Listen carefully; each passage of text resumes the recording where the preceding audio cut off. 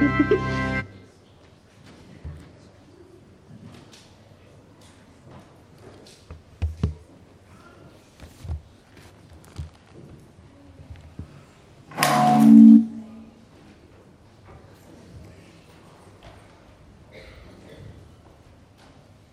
as parents take the kids to the nursery today, I want to thank you for being here and being willing to sit under the preaching of God's Word is a privilege and a joy for all believers, and it's a joy for me to be able to stand and preach each week and share with you what God has shown me and taught me. Through my years of ministry, I've enjoyed the opportunity of doing premarital counseling with young couples. And I've enjoyed that because it is a foundational component to a healthy marriage.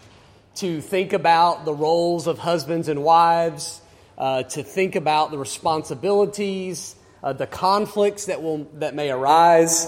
I get to share some of the poor decisions and the things that Amy and I encountered through our marriage that hopefully can be a learning experience for other people. And I give people a questionnaire to fill out. And in that questionnaire, there's a couple questions that usually trip people up. And the questionnaire questions that I'm referring to are, tell me the strengths and weaknesses of the marriage of your mom and dad. And typically that is somewhat of a difficult pause in filling out that questionnaire, because in a person's heart, they don't want to talk bad about their parents. But the truth of the matter is it's a very important and purposeful question, because the things that we have observed and watched in our parents' marriages, we are prone to repeat. And so we have to identify those things and be able to work through them as whether good and healthy or unhealthy and wrong, so that we might not repeat the sins of our parents. We could say then that in a way that this is an example for us, that even in the bad decisions that our parents made, they stand in the past as teaching us, whether good or bad, of what to do or not to do in marriage. Now, not all of us had parents to teach us those things. And I'm thankful for the church that provides a biblical example of healthy marriages for young couples here today. We have a lot of seasoned veterans here in the marriage community. And therefore, you are standing as examples for us so that our younger families and younger couples and husbands and wives can learn how best to be biblical in our understanding. And this is what Paul is doing in our passage today. He is laying forth for us the importance of learning from the past so that we can push forward in the present. And so today what we're going to look at is Paul's message to the Corinthians to live as holy people as they learn from the unholiness of the past. We know the story of Israel is a story of unfaithfulness. We know the people of Israel were God's people, God's chosen people, but they failed God. They broke the covenant with God. And through that, they faced His judgment and His rejection. And yet God was faithful. And so what Paul will do in these verses this afternoon is he will reflect upon the character of God in leading the people as their God and as their Lord, but he will show and bring to the surface the reminder of their unfaithfulness. And he tells us twice why he does that. Why harp on the past, Lord? Why remind us of their great failures? He tells us twice so that they might be an example for us, so that we might learn from their failures. As we learned today, as we sung today, as we thought about the quote that Adam even read from John Street, we are constantly struggling with sin even as believers. We are constantly struggling with the temptation to live unholy lives in an unholy world as God's holy people. And so we must constantly be urged to turn from sin and to be holy people. And this all ties and connects back to Paul's message in Christian liberty. And particularly, he is transitioning from his final statements of chapter 9, where he metaphorically is talking about the race that we run. Now, particularly and specifically, he was talking about his gospel ministry, but in essence, we said that it's similarly our gospel ministry. That our Christian walk and our focus on gospel ministry is a race that we must run, not just to run, but to win. So we can interpret that then to mean that God wants us to do all things to succeed as believers in Jesus Christ. And we can't succeed if we are not gospel witnesses, and we cannot succeed if we do not have a gospel testimony. And we are living lives reflective of the gospel. And so we touched on this a little bit last week, and we're going to dive into it more deeply as Paul urges us to discipline our body, make it our slave, so that we might not be disqualified. And in the challenge for us, and in Paul's messages, here's one way that you won't be disqualified as a believer. Look to the past and see the family of Israel that failed the Lord in their unholiness, and watch the judgment that they faced because of it and learn from it. So we are seeking to learn from the past how to live in the present as God's holy people. So let's look at that today. And we'll all be focusing on this centered around the character of God. And this is what Paul does. So number one, we're going to look at a faithful God among unfaithful people. Paul begins by telling us that we must be aware.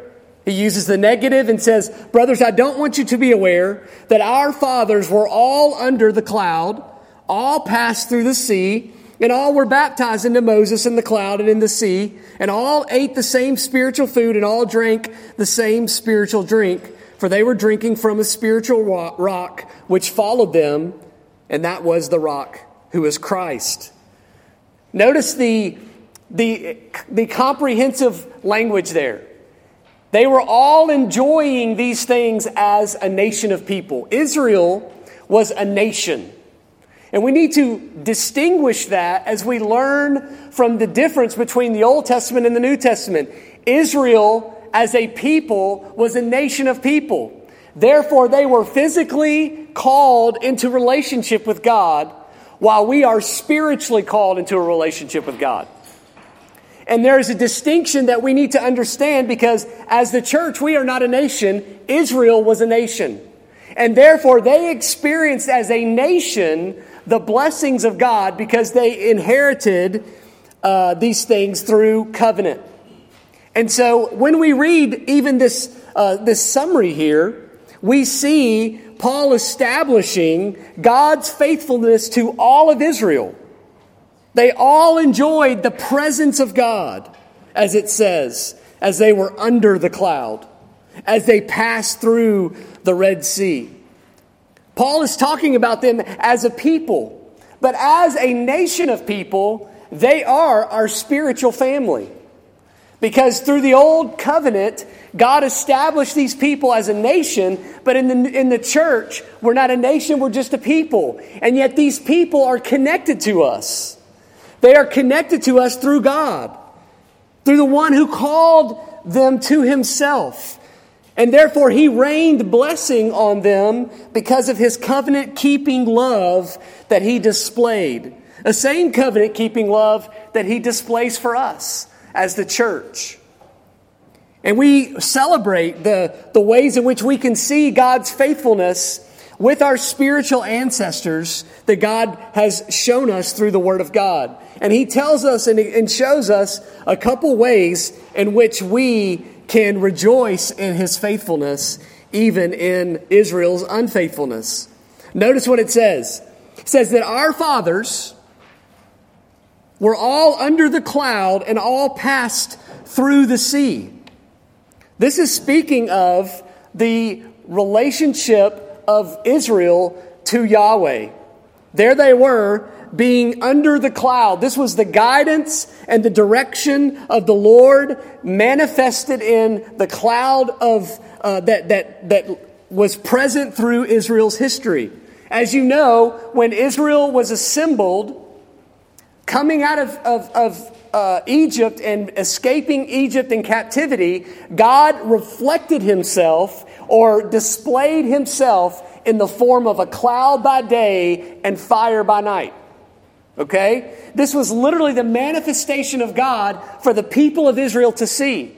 And so this cloud was important. The cloud led Israel from Egypt through the wilderness to the promised land. The same cloud rested. When the cloud rested, the people stopped traveling. When the cloud kept going, the people followed the cloud. It was literally the Lord guiding them and directing them. Even more interesting, when they settled in a certain place and they erected the tabernacle, the cloud would literally rest upon the tabernacle, the tent of meeting, as a reflection and a reminder that God was with his people. And so what Paul is saying is he's explaining that as Israel was under the cloud, they were literally in relationship with God, being led by him and guided by him. And in the same way, this God not only dwelt among them in the form of a cloud, but he led them through the Red Sea as they passed through the sea. We know that the Exodus story and them escaping Israel was a characteristic of God's faithful power for his people. He was providing salvation as their Savior by helping them escape from the captivity in Egypt. And what Paul is doing is he's drawing upon these ideas to show us that the Exodus was a declaration of God's salvation for his people. He rescued them from captivity, showing his power and might. He led them in victory over his enemies with great power.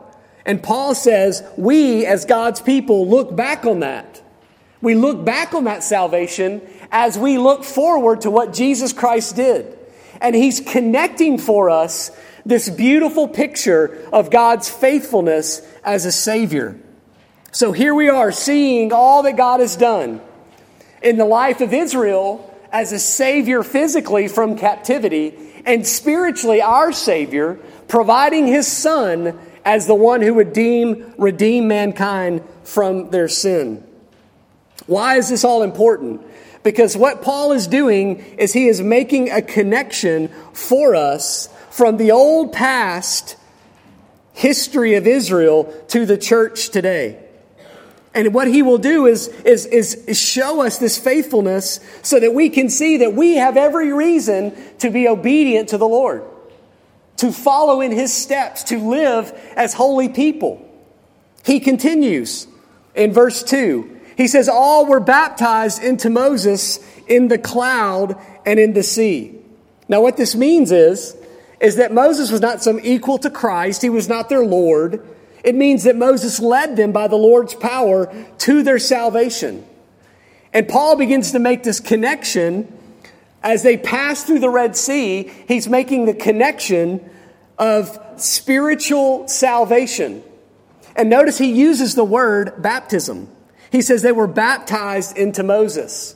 Well, the imagery is here. They passed through the waters, and the passing through the waters was reflective of their salvation. In the same way that our salvation is reflected and symbolized in the passing of the waters, where we are immersed in the water, we come forth in baptism to show a sign of what God has done. So here Paul is connecting the Old Testament with the New Testament in the beautiful picture of God. Because baptism is the standard for which we see God's, baptism is the sign in which we are reminded of God's great miracle of saving us. Now I want you to think about it for a second.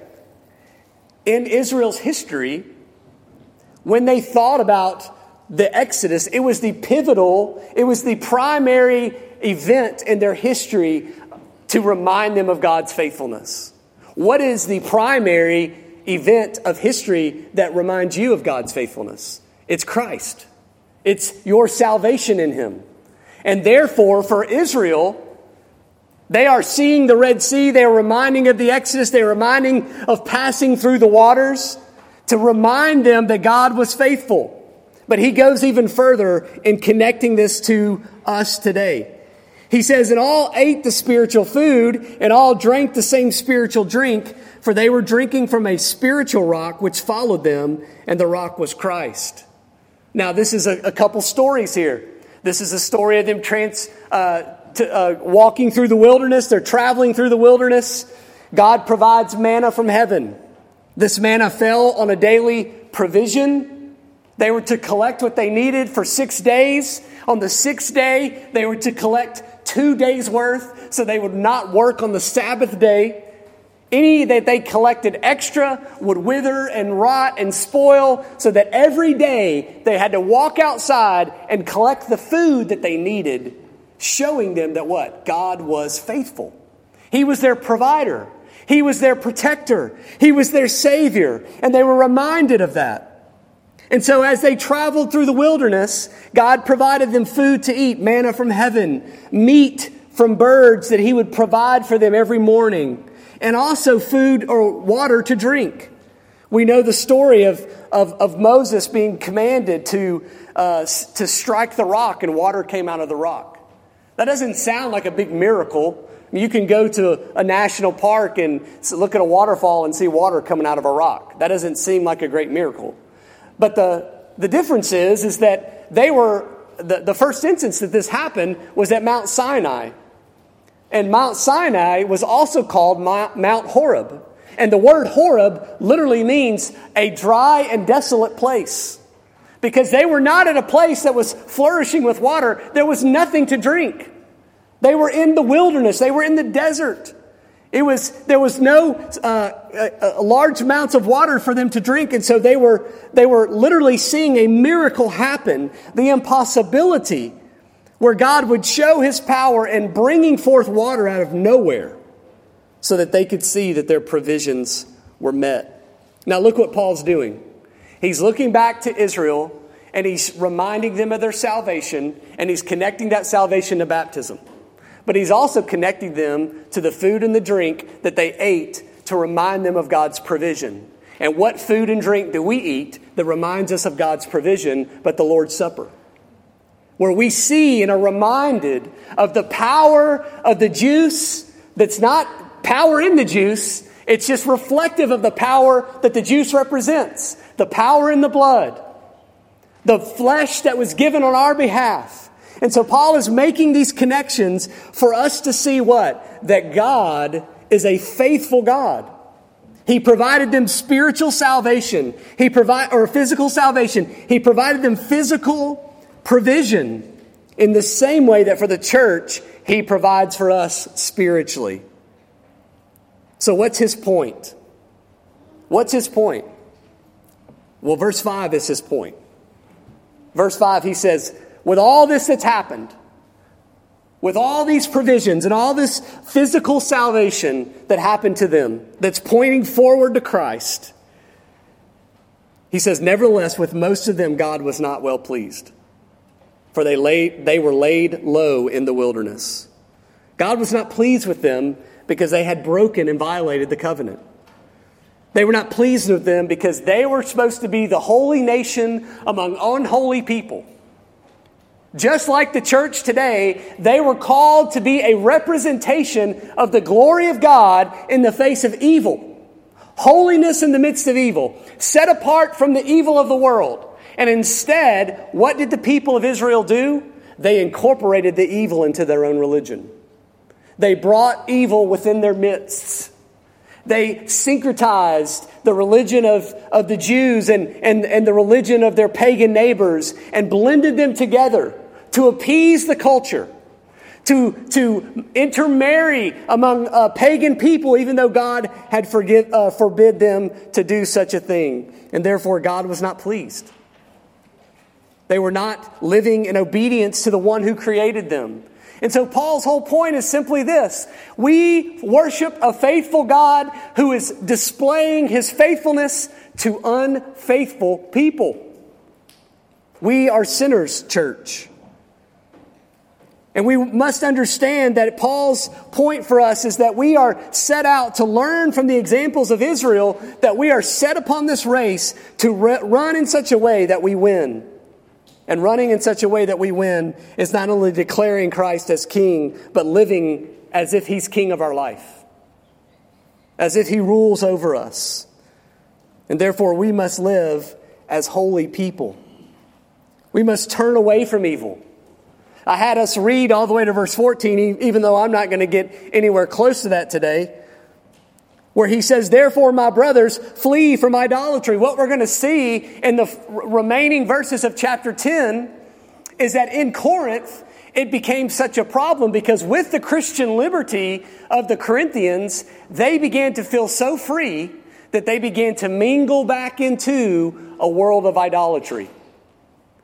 What Paul will show us is that while some people were just going and buying meat in the market, other people were going back to the temples and eating in the temples during the pagan feasts, thinking, I'm a Christian, it ain't going to hurt me. And yet by doing so, they were literally entering into idolatry all over again. Now I want you to think about that as the church today. How tempted we are to blend ourselves with the culture as a way in which to reach the culture. Oh, well, I have to do these certain things, otherwise the culture won't even hear from me. So therefore I have to act a certain way and I have to look a certain way so that the culture will accept me and then I can share the gospel. We call that contextualization. But the problem with contextualization at times is that we end up watering down the gospel, ruining our testimony, going and entering into evil and unholiness, all for the sake of proclaiming the gospel, instead of trusting the sufficiency of God's word, trusting the sovereignty of God to draw people to Himself. Listen, I'm not standing up here and telling you not to love people. But when we don't stand for truth in this world and call evil evil, then we don't honor Christ. We don't honor His word. And we can't accurately proclaim the gospel if we are living like the pagans. They're not going to listen to the words that we say, which proclaim a transformed message. So we worship a faithful God who loves unfaithful people, who is patient with unfaithful people, who is dispensing His grace to unfaithful people. But secondly, not only a faithful God among unfaithful people, but secondly, a just God. A just God. The Bible tells us that we can learn from the examples of Israel so that we might be faithful, so that we might be holy, so that we might live as reflecting the holiness of our Creator, of our God. But what Israel shows us is that when we're not, we will face judgment. God does not deal lightly with sin. Paul turns back to Israel in verses 6 through 10, and he tells us this is what happens. Learn from their mistakes. The Lord was not pleased with them in verse 5. They were laid low in the wilderness. Why? Because they had fallen into evil. Look at verse 6. Now these things happened as examples for us. The word example there is a type, it's a pattern. We can learn from these things as a pattern of what not to do, as a model of how not to live. Why? So that we would not crave evil things as they also craved.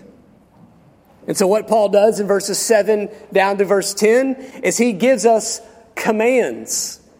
And in these commands, he is commanding the church while showing us the judgment that fell upon Israel for their unfaithfulness. Why were they judged? Is it because God's a mean God? Is it because He's not being patient enough?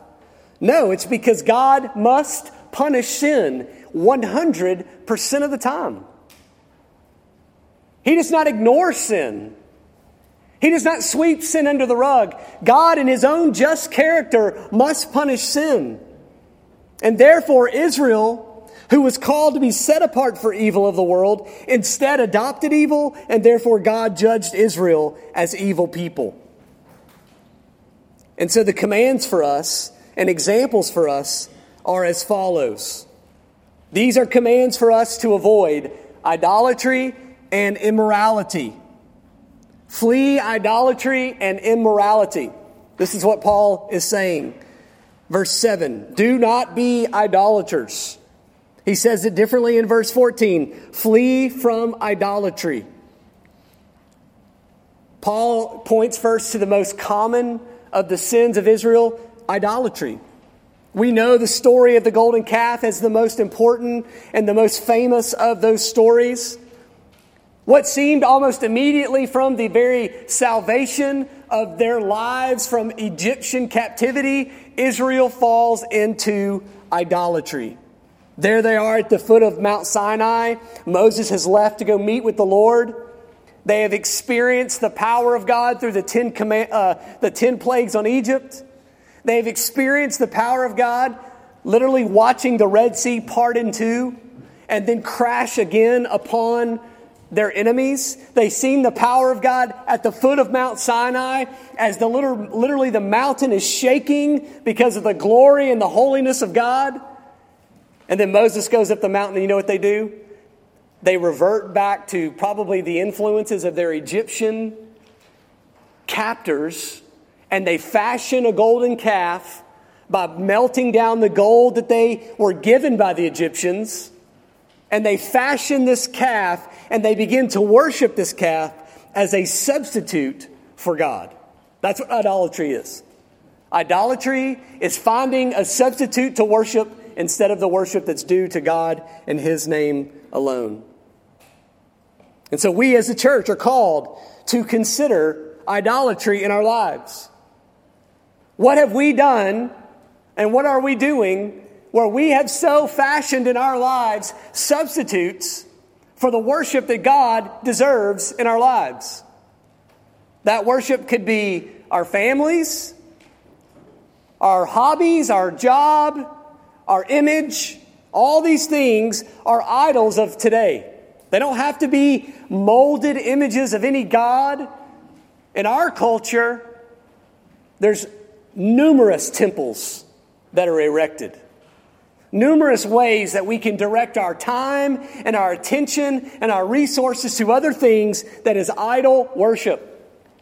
John Owen said that the human heart is an idol factory. That we literally are crafting idols day by day in our lives, finding some substitute to give our time and attention to instead of God Himself.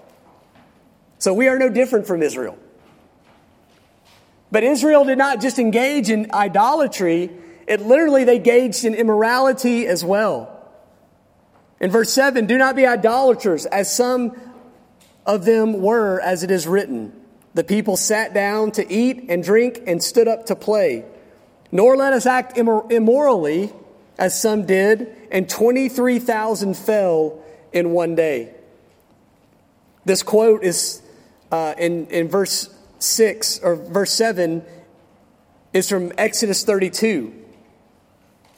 That as they were worshiping in idolatry, they would not just worship where they were sitting down to eat and drinking and playing. This word play here does not mean team sports or board games. It actually is a perverted word.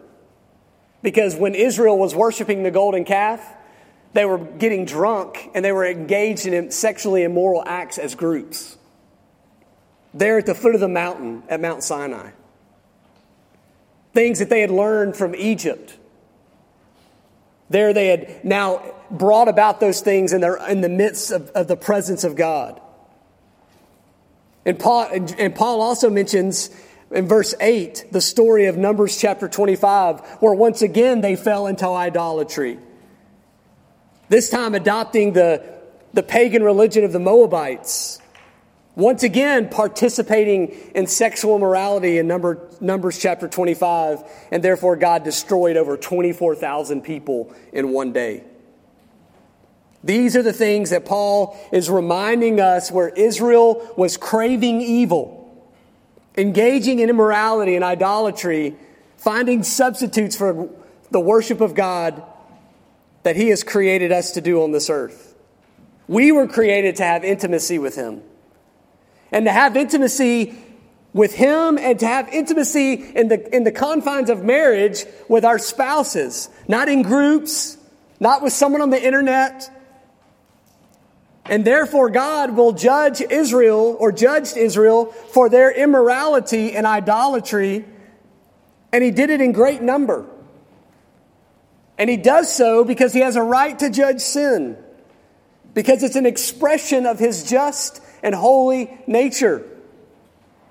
He is fair and right in killing the generations of Israel who worship that golden calf. Matter of fact, we know that Caleb and Joshua are the only ones that entered into the promised land from all the first generation that escaped Egypt. Why? Because the rest died and perished in the wilderness because of their immorality and idolatry.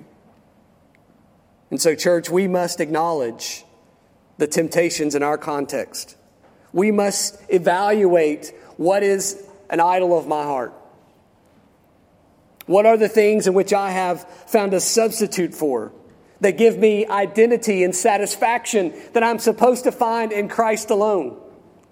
What are these things that are false gods in my life that I sacrifice my time and my resources to, that literally draw me away from worshiping my Creator to worshiping something else with my life? These are the things that are idolatry and they are sin against God. But secondly, not only does He say to flee sexual immorality and idolatry, but He says to flee discontentment. Now, the word discontentment is not here, but this is what he's describing. Look at verse 9. Nor let us try the Lord, as some did, and were destroyed by the serpents. Nor grumble, as some of them did, and were destroyed by the destroyer. Now we know the story of Numbers chapter 14, if you want to turn there. Numbers chapter 14, verses 2 and 3. This is a story of the serpents that the Lord sent. The Lord sent, by the way, as chastisement and discipline upon His people. Some people in our world will say, God is such an evil, menacing God who would send snakes upon His people to bite them and bring death upon them. But look at verse 2 of chapter 14. All the sons of Israel complained against Moses and Aaron, and the whole congregation said to them, would that we have died in the land of Egypt? Or would that we have died in the wilderness? Why is the Lord bringing us into this land to fall by the sword? Our wives and our little ones will become plunder. Would it not be better for us to return to Egypt? Numbers chapter 21, a couple pages over. Again, Israel complains. The people spoke against God and Moses. Why have you brought us out of Egypt to die in the wilderness? For there is no food and no water, and we loathe this miserable food. And the Lord sent fiery serpents among the people, and they bit the people so that many people of Israel died. Now, Numbers chapter 14, this is the story of the spies that go and look at the promised land, and they come back with a scary report. And the report was, there's giants in the land, and Israel fell into fear. And what did they do when they feared? They began to complain against God. Now, Paul calls it testing God and trying God. But ultimately what it is that fear leads to discontentment. Here we are, they are discontent because their fear has led them to discontentment instead of faith leading them to courage. And in complaining to God, look at what they said. They would rather be back in captivity. Would we have died in the land of Egypt? Or would we have died in this wilderness? Why is the Lord bringing us into this land to fall by the sword? Here they are beginning to declare to them, or to us, that when we fear, it leads us to discontentment, and that discontentment leads to grumbling and trying the Lord. We are literally doubting the very purpose and plan of God when we fall into discontentment, and that discontentment leads us to grumbling. Lord, why did you allow these things to happen? Why did you allow these things to happen?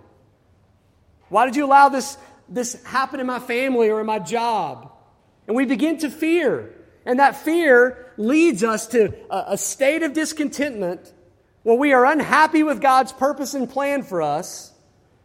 And in doing so, we grumble against the very sovereignty of God and His plan for us. But the second instance in Numbers 21 is the story of the fiery serpents. Again, they're complaining to God and to Moses. They're rebelling against God. Again, looking back to Egypt as if that was a wonderful time in their history, forgetting that they were in bondage. But here they are in Numbers chapter 21, complaining about the food that they've been given. Literally in chapter 21, verse 5, they say, we have no food and no water, and we loathe this miserable food.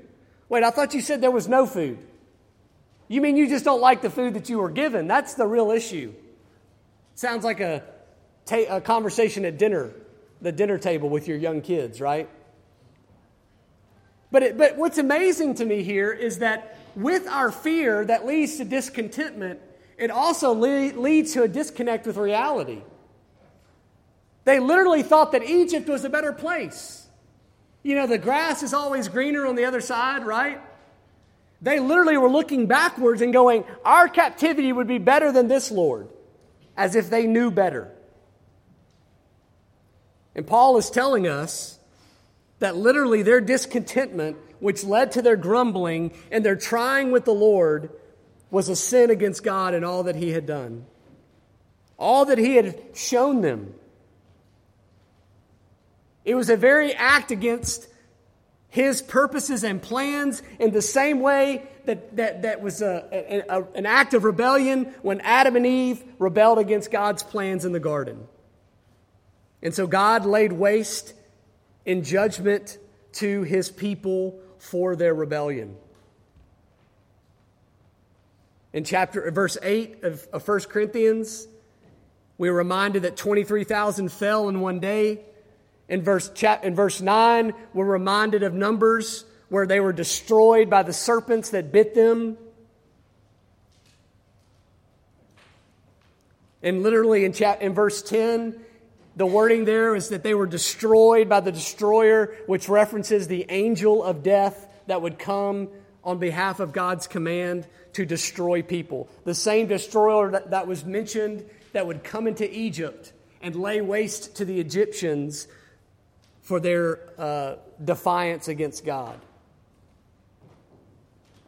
And so we see the just nature of God's character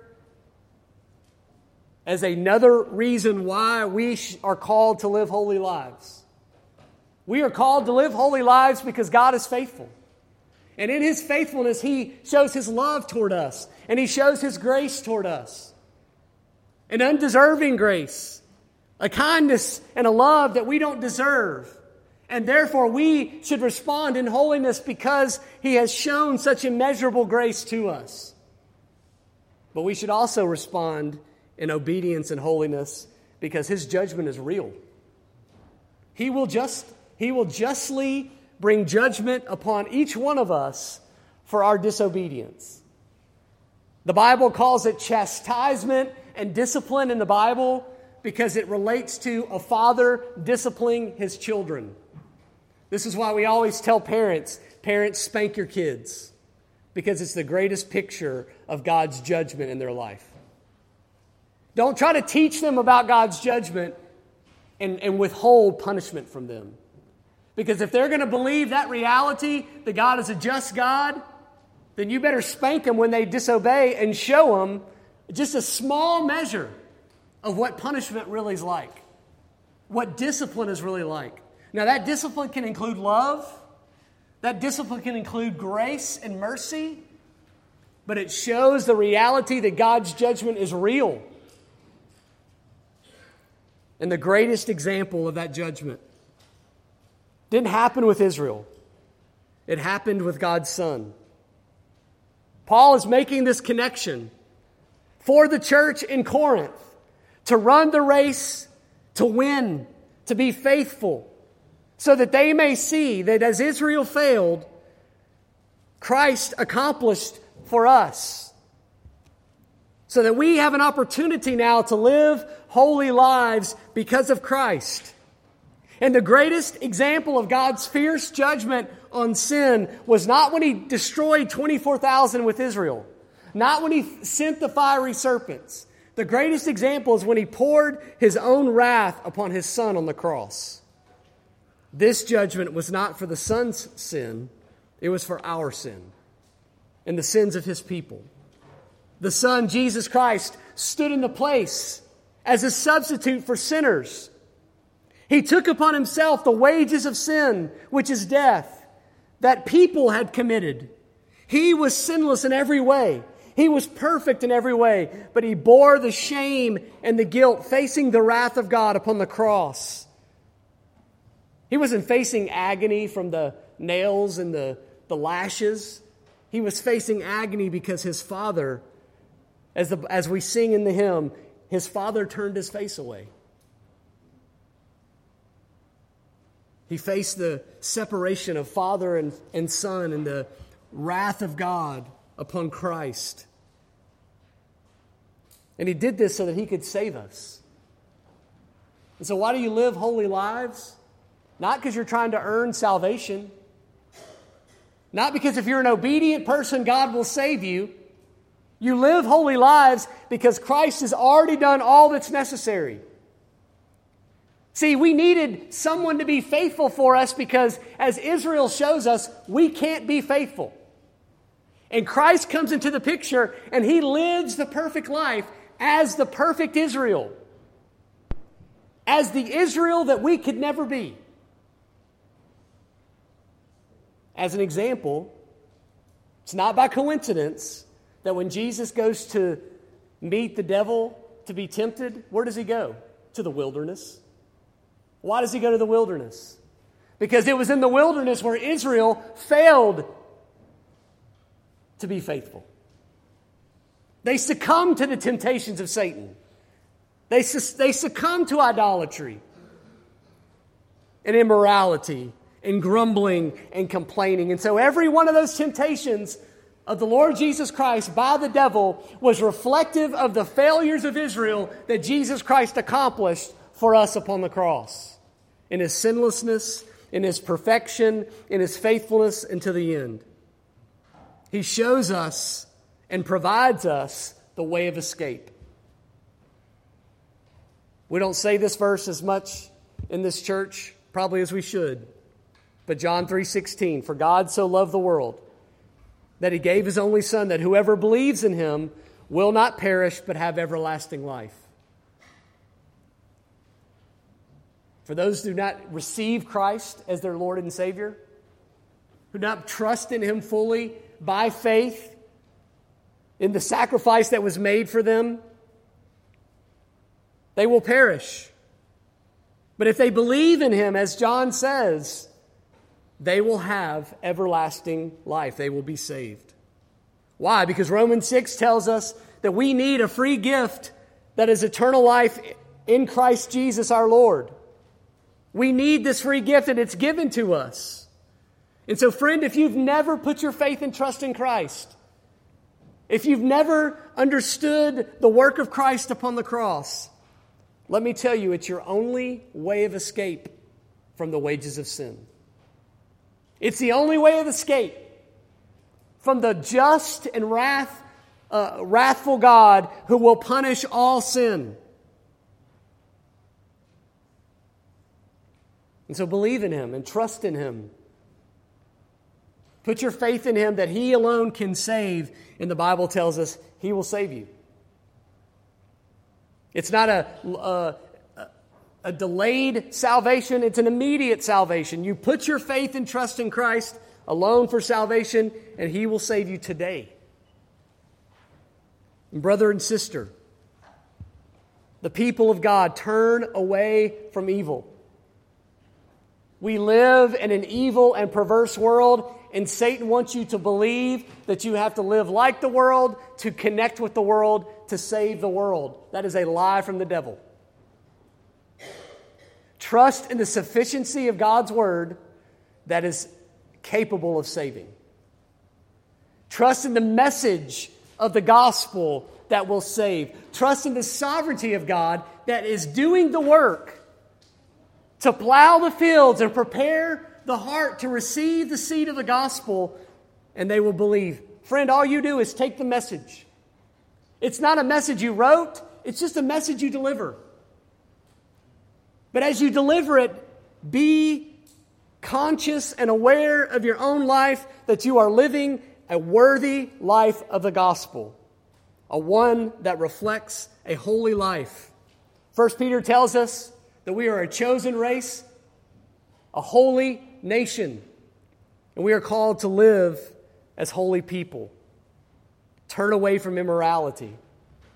If immorality, sexual morality, and idolatry has gripped your life, the only response is repentance. The only response is to rid such things of your life that dishonor the Lord. If you have a grumbling nature, if you are discontent with your life that He has given you, if you feel you're being mistreated by God with what He's given you at this point in your life, you need to understand that you are not sovereign, you are not Lord, He is Lord. This is what He's provided you. And they are good gifts, as the Bible tells us. We have no reason to doubt those gifts. And although the manna may get boring, it's nourishment for your body. And all the provision that you have, God has provided that in a gracious way, not because you deserve it, but because He's a good God. Turn from evil, flee idolatry and immorality, live in contentment in a relationship with Christ. And in doing so, we will praise His name. We will honor Him as our Lord. Let's pray. Father, we thank You and we praise You for the challenge to flee evil and live as holy people. And we are thankful for Christ, because without Him we could do nothing. As the Bible says,